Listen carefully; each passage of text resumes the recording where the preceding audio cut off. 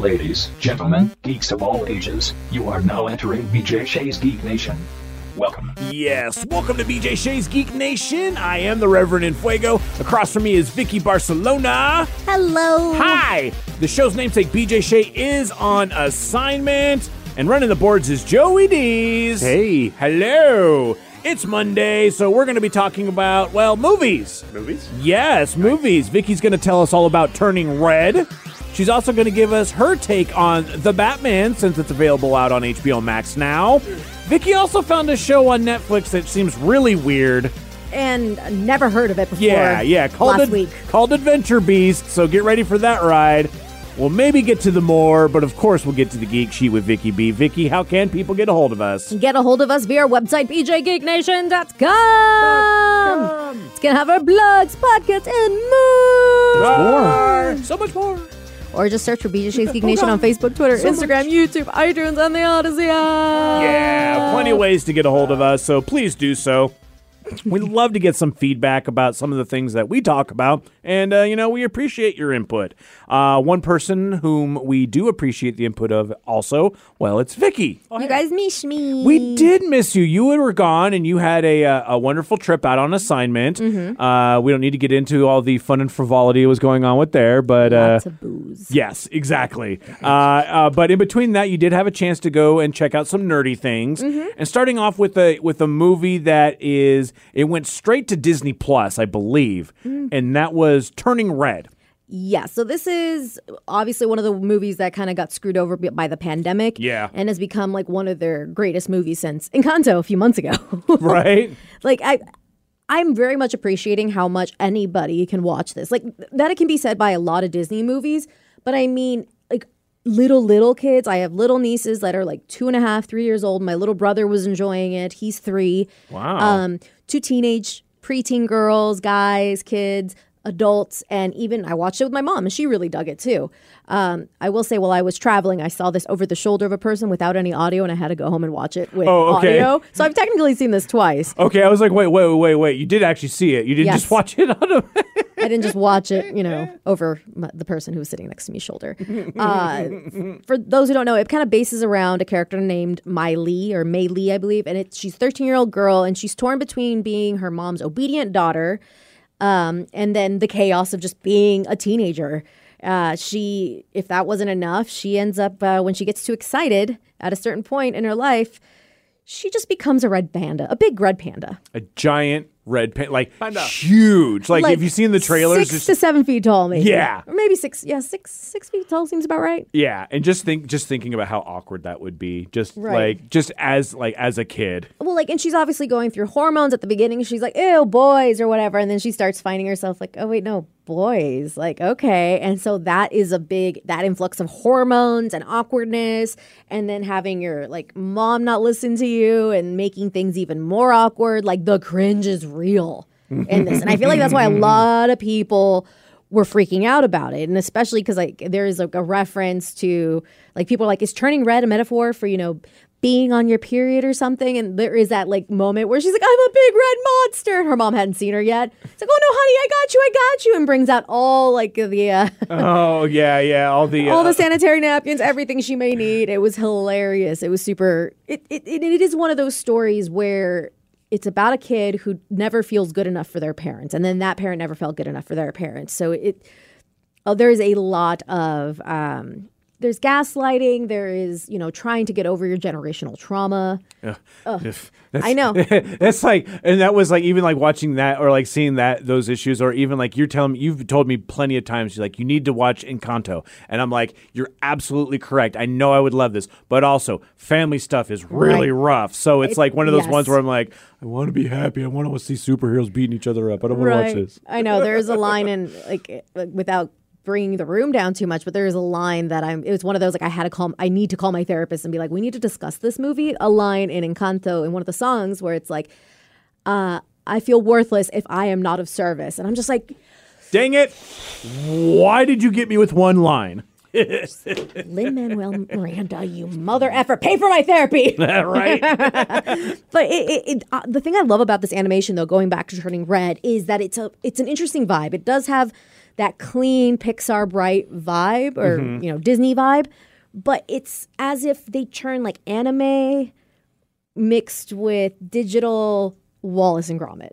Yeah, when you said that before, it kind of clicked on that as well too. Because they have like very big smiles, big faces, like, and they'll go into like the anime, like traditional faces, the sweat faces, like all the little different things, like the big like starry eyes, like the big glowy eyes when you either think something is really cute or when you're like, please, like all of that. Yeah.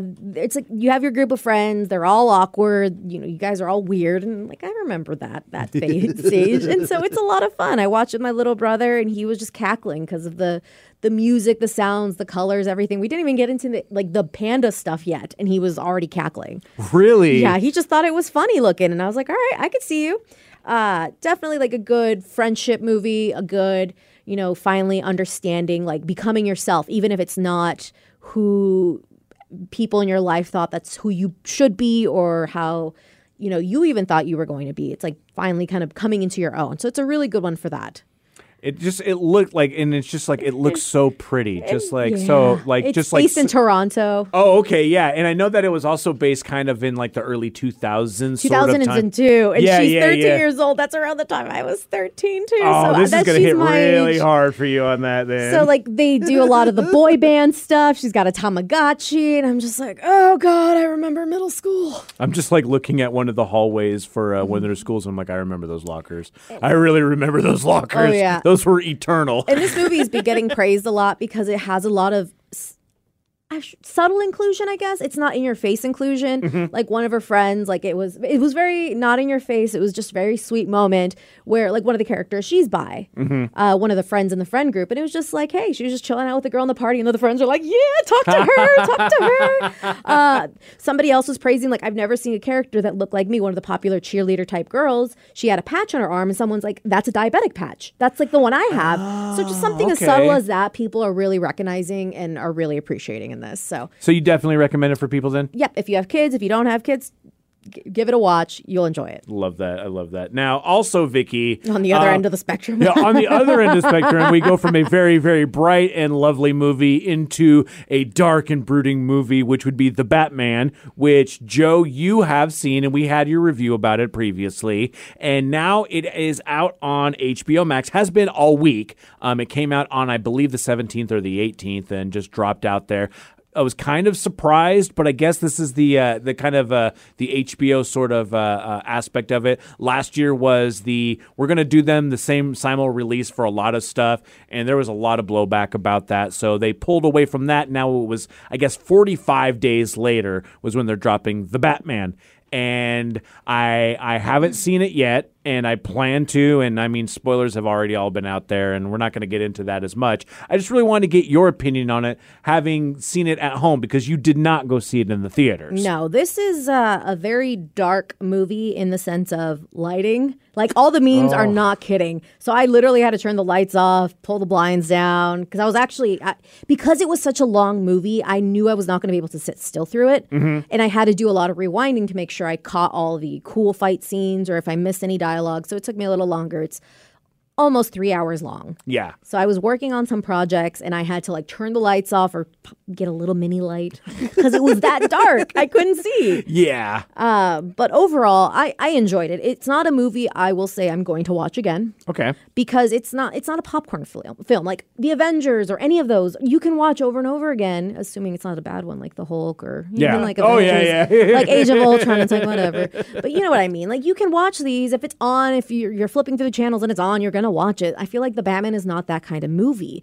Was it a work of art? Like the music in general, like I believe it was a Nirvana song. Oh yeah. They translated something in the way. Yeah. Yeah, they translated that to the score, so there are parts where you could hear it. So it wasn't just in the trailers; they actually were using it. Yeah, they use movie? that song a lot in the movie, but then they use the orchestral version as well as as part of the underlying score, and I really love that song, so it was kind of a cool little feature to have in it.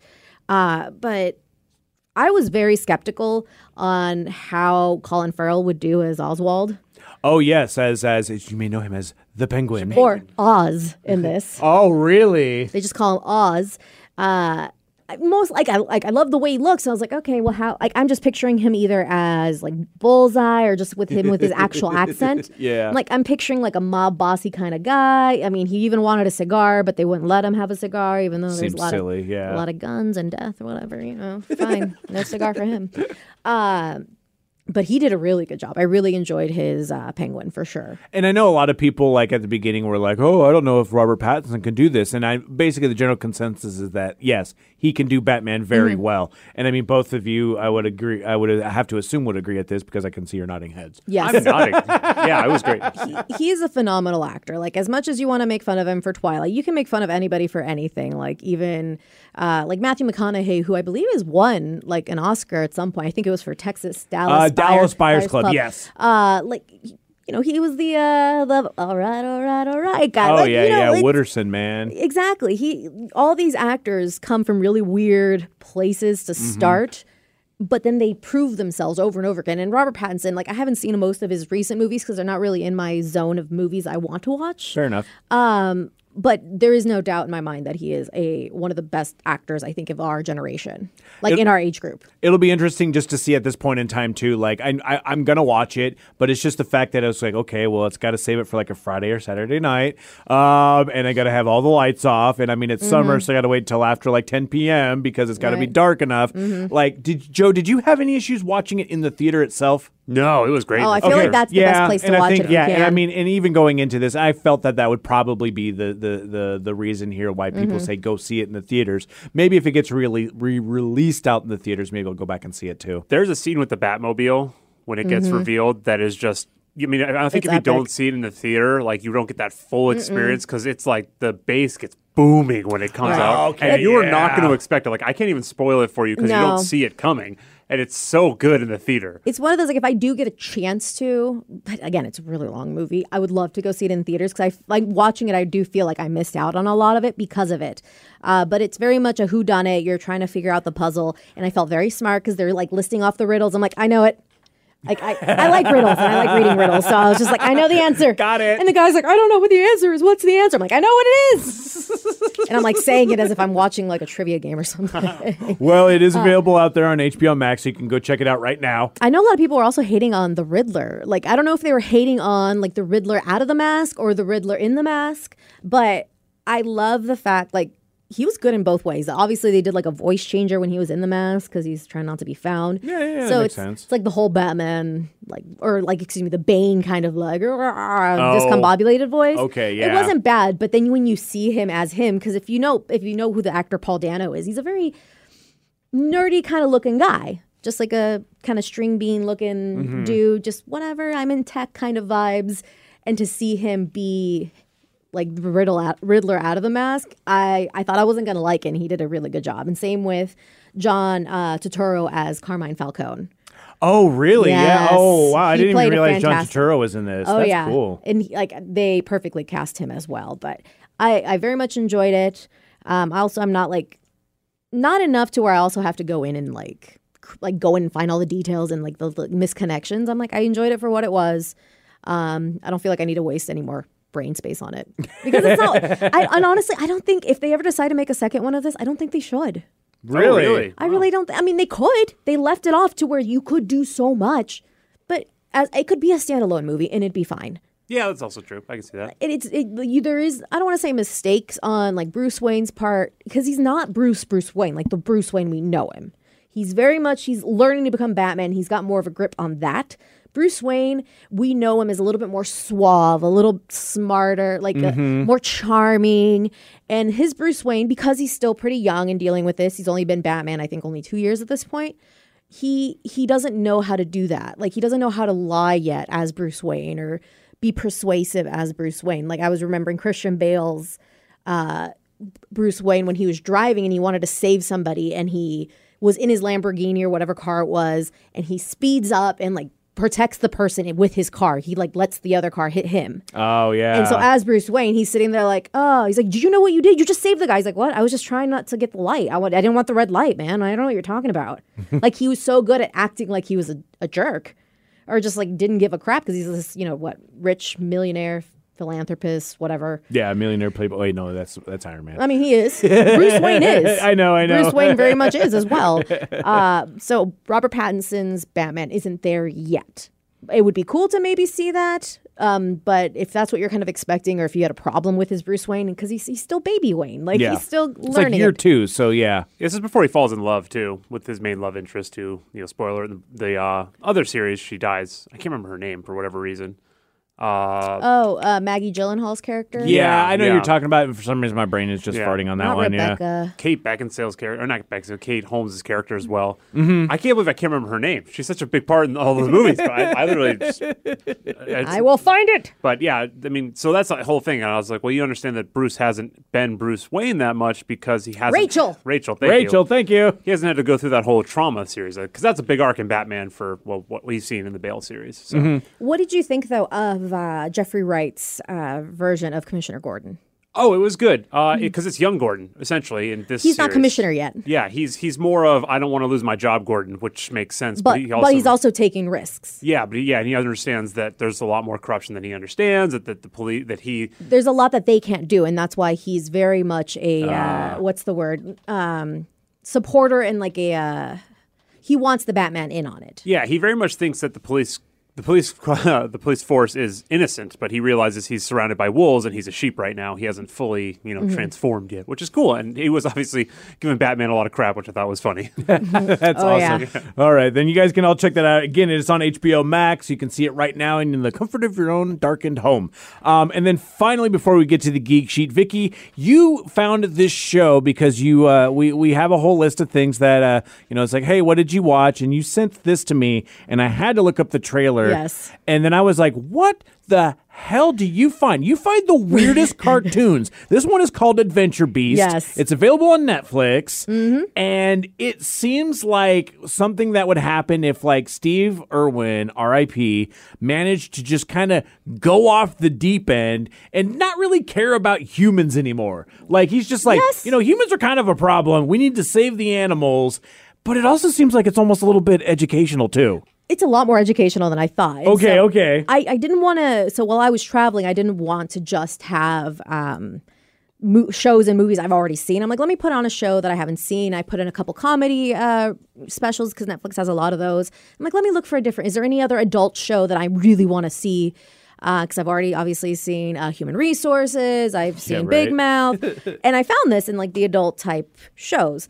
And it's actually kind of bases around a real life person who does the voice of the main character. Bradley Trevor Greaves, or PTG is what they call him. Oh. So he is an ex-military man who is now a wildlife expert. And so it follows the stories around of him with his field assistant, Dietrich, who is just like a big old pansy and afraid of everything, and his niece, Bonnie. And it was actually BTG and Mark Gravas who created the show. So while he's going, every episode has a theme, but he ends up doing the most ridiculous stuff in the name of conservation, whether it's to record like, hey, we need to get these two animals mating on camera. No, it's never been happened before. It's not filthy in the sense of like Big Mouth with like bad words and like overly sexual, like explicit materials and stuff, but it's gory in some cases because he's always getting the crap kicked out of him. Okay. Like every episode, it's like, okay, we're dealing with a bear and he gets like chewed up and like scratched up, like he's and like guts are coming out, like he's always bleeding. So that's why I mean, like, maybe not for kids. But halfway through it, like he's like, no, of course, many animals do this or whatever. This is an important thing, and he goes into like an educational moment, like talking to the camera in a sense, like you, the viewer. Oh, wow. Okay, so breaking that fourth wall a little bit. Oh, yeah. And it kind of feels like you're watching a nature show, but in a silly cartoon form. And the episodes are really short, anywhere between like 16 to 20 minutes. Oh, geez. Okay. So they're really quick watch. It's really silly. And I love watching the end. Like Netflix will automatically have you skip the credits. But I say don't do that. If you can, quickly click, go back to the main screen. Because at the very end, you get to see the real BTG. And he's talking with, I don't think she's really his niece, but the gal who does the voice of Bonnie, his niece. And they're sitting there and they talk about animals. Sometimes they have animals there. There's one where she's like washing a porcupine in real life. Like he's really passionate about this. So, and he is Australian, so he does have that accent. Oh, fun. But they travel all over the world. And he's like, Diedrich, his field assistant, is like the only field assistant he's had that hasn't died on the field. Like they're all just dying. Like, oh, okay, let's get another one. Like everyone's just dying here. Like it's just super silly, super dumb. Definitely, like if you love like those nature type shows and you like learning, this is just a silly one. I have a hard time like watching it in the background because I feel like I need to actually pay attention to it. Oh, it's so I haven't even finished that's hard it yet. for you on that. That is very hard for me. So like I've tried watching it like while doing other things, and I have to rewind and rewind. So I was like, you know what? I'm just gonna wait till I have time to like focus on it. That's probably a good call. I mean, like you said, they're not that very long of episodes, so I believe in you, Vicky. Right. I think you can do this. But there is talks that there's gonna be a season 2, but nothing has been confirmed as of yet. All right, so you can just binge that one season there and get on with it. Well, right. Vicky, stick around because now it is time for The Geek Sheet with Vicky B. All right, Vicky, what's going on? So I feel like everyone has like one villain they really like go for, whether they just like the character, they like their what's the word? Pageantry. Okay, Or they just have really good motivation. Like, I don't like the way you did that, but I see your point. Well, Ranker came out with a list of MCU villains with the best motivations for being a villain. And I'm curious to see if you guys can guess them in order. Okay. And if you got the right motivation. I think number 1 would be Killmonger. He's actually at number 2. Whoa, really? Yes. I really figured that would be the one just because of the fact that like through his own perspective, he's got a good idea. But I mean, for those who didn't see Black Panther, he had a traumatic childhood, which involved his father, getting killed by his uncle. And so he became a ruthless member of the U.S. Black Ops group. And then he made his way to Wakanda to challenge his cousin T'Challa to become, for the throne, to become the king of Wakanda, all in the goal of arming oppressed African immigrants all around the world. So he was just basically killing in order to bring fairness to the world, but he wanted to level the playing field, and it was one of those reasons where you're like, I get where you're coming from, but also you're leveling the playing field not to make everyone rise up, but to have everybody just essentially be able to kill each other. Yeah, he was doing the right thing for the wrong reasons. Yeah. Because the whole storyline of that movie is that they need to release their technology and become a part of the world, and they've neglected their people, kind of a thing. And he was like, I'm going to do that through violence. And that's not usually a good idea. Wow. I will say that these are the MCU characters don't just mean the movies, also the TV shows. Okay. You're not going to guess number 1, so if you guys want to try to see if you can guess other ones. Well, I mean, I'm going to say Thanos. Because, Thanos, it was that whole thing where, like, he saw his own planet running out of resources due to population explosion, and so he got it in his mindset that, well, this is the only way that I can do it, so let's get rid of half the population, and that will be just okay and fine. Did you guys ever watch or know a lot about Superman? Because was that what happened to Krypton? I don't know for sure, but it was a similar idea, right? I thought like the world was exploding or like something. It was kind of like that. I think that they've twisted it as the years have come by. Like, I think at the very beginning it was just planet's going to explode. Let's save our child. And then as they delved over the years more into what's going on, they've inserted ways that the reasons why. And I think for the big stories of of movies, that was one of those things. Okay, because that's what always Thanos reminded me of. His was a little bit better. His was more, I've seen the destruction and I want to fix it. And this is the answer I've come up with. Yeah. Thanos did come in at number 9. He was definitely trying to save the universe from overpopulation, which never made sense to me because the whole idea of overpopulation is that there's not enough resources. But when you snapped, you also eliminated half the fish, half the birds, half the food. Like, meat is a resource, and if plants are a living thing, does that mean he eliminated half? Right. That ecosystem, if you will. So you're not doing anything good. Or even like I think I saw something. It was like I think either like a TikTok or Instagram meme or something along those lines. It's like, oh yeah, half of the microbes in my body have just died, and now I am immunocompromised and I'm dead. Like Thank you. like all those little sort of technicalities that you get in once you think about it a little bit deeper. So Thanos is number 9. We've got number 2. All right, let's go from the bottom up onto the top and see some of these here. I would guess my favorite one was always Kingpin.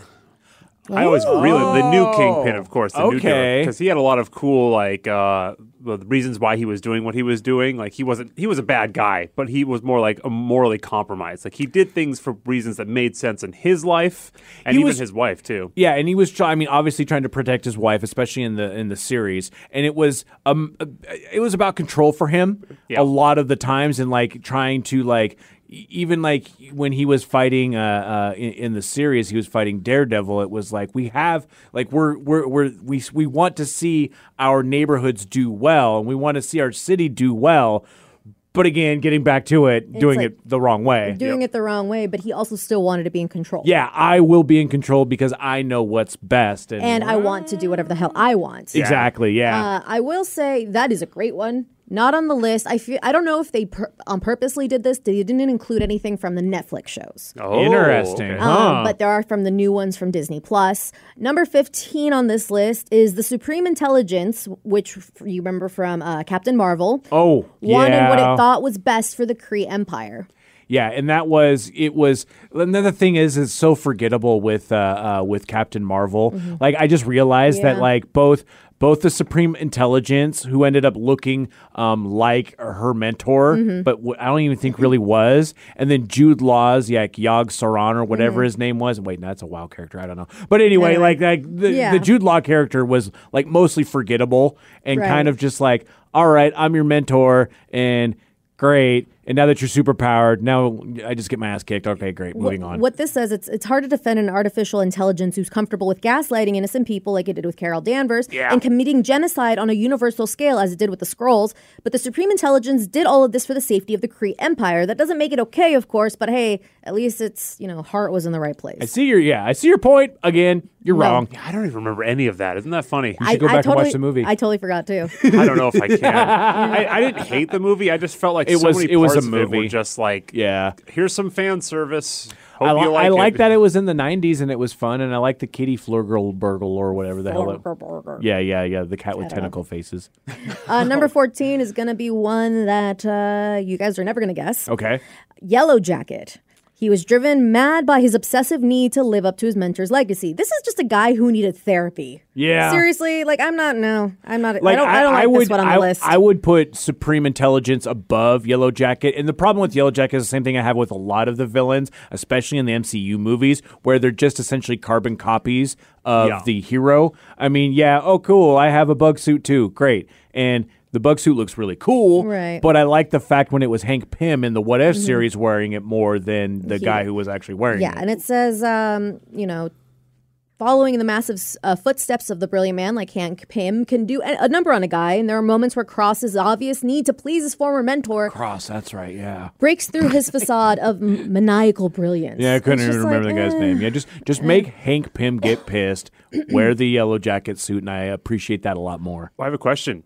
Is Loki on this list? Because he was a villain. He was. I was going to ask which Loki. Yeah, right? Like Prime Loki, I guess, then? No. Yeah, maybe Avengers Loki, but also he was just a pawn of Thanos at that point in time. Yeah, so Loki is number 8. Yes. Loki was left more than Thanos? to perish. So he was left to perish by his real father and was raised in the shadow of his adopted brother, Thor.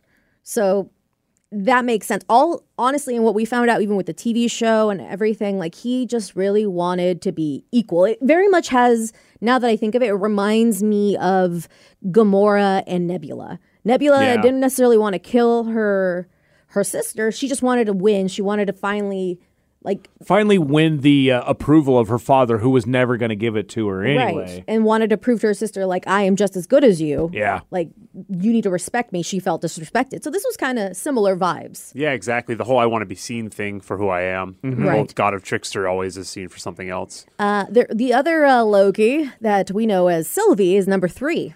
Oh, Really? wow. Okay. Sylvie just wanted to stop the TVA from destroying lives like they did hers. Mm-hmm. So in reality, She's not even the bad guy at this. I mean, No. I get that why she is the villain because they're chasing her throughout the series. and then she effed stuff up at the end. Oh, yeah. And I mean, she's not the only one. I mean, who broke it? I broke it. Everybody broke it. Everybody broke it. Okay. Do you guys want me to? I'm going to continue on Yeah, with the list keep going. unless there was another one you guys wanted to throw out there. As we're thinking about it, but go ahead and hit us another one right there. Number 13, Thunderbolt Ross always just does what he thinks is best for his country. Yeah, Thunderbolt was General Thaddeus Ross, who was in Hulk. Oh. was, so he was the one who made the Abomination. Yeah, he's the father of Betsy Ross. Betsy Ross, Liv Yeah. Tyler's character. Yeah, so in I that mean, Hulk like movie. it's a stretch on that, but yeah. You don't get to make the list if you're in that movie. I'm sorry. his demand, but like also later on, like he demanded that War Machine arrest Captain America and the gang after they returned to the Avengers campus in Avengers Infinity War. And he didn't do it. No, like he thinks he's doing the right thing, but you messed up, bro. Yeah.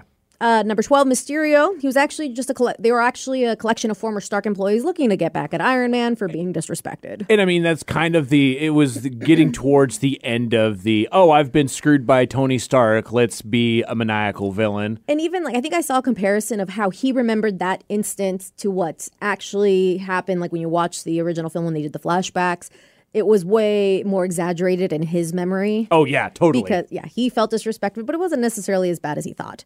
This one, I don't even think you guys are going to think about. 11 is Ivan Vanko's traumatic childhood resulted from Howard Stark's accusations against Vanko's father. Oh, and that was Mickey Rourke as Whiplash in Iron Man 2. Oh, so you know who's going to make the list? Sorry, go ahead. Who? Is the dude from Captain America the Winter Soldier? Which one? He plays in the series afterwards as well. Whose name I can never remember, who's the interrogator. Zemo? Zemo, Oh, yes. yeah. Helmut Zemo is number 5. Yeah. And again, it was that sort of same Dance. thing. Sorry, I can't not think that. The 10 hours on YouTube that you can just loop. Oh, there's 10 hours? Yeah, you can do that, yeah. Wow. If you really want to. He definitely was that surprise character that I did not think I would very much care for. Yeah, care for and enjoy. He's out of line, but not wrong. Exactly. Very memeable. Like I said, Ivan Vanko. Number 10 is, I can never say his name, Cassius from Doctor Strange. He said he just wanted to be reunited with his deceased wife and son. Oh, yeah. And that was Mads Mikkelsen playing the sorcerer who ends up getting, spoilers, sucked up and zombified into Dormammu's... Gotta watch out for Dormammu. Yeah, right? Yeah. Don't make bargains with Dormammu or any sort of celestial being like that. Unless you can loop time forever. Yeah, I was going to say, I've done that in Elden Ring, and I don't think it's going to end well for me. No. Dormammu, I've come to bargain. Like, was he in a rational frame of mind when he decided he wanted to bring in Dormammu, the ruler of a place called the Dark Dimension, to Earth in order to save the world? Decidedly not, but he and his zealots really did believe that they were saving the world from a tragedy of death and that Dormammu would free everyone from the struggles of both time and normal lifespans. Him being the victim of his own grief after the passing of his son and wife, though he was a promising disciple of the Ancient One in her teachings, that unmanageable anguish would wrap his mind and take him down the dark path. Now, I think on this one, maybe top 5 at this point, even though we've covered most of them, Mordo. Because Mordo from Doctor Strange, I felt has a really good...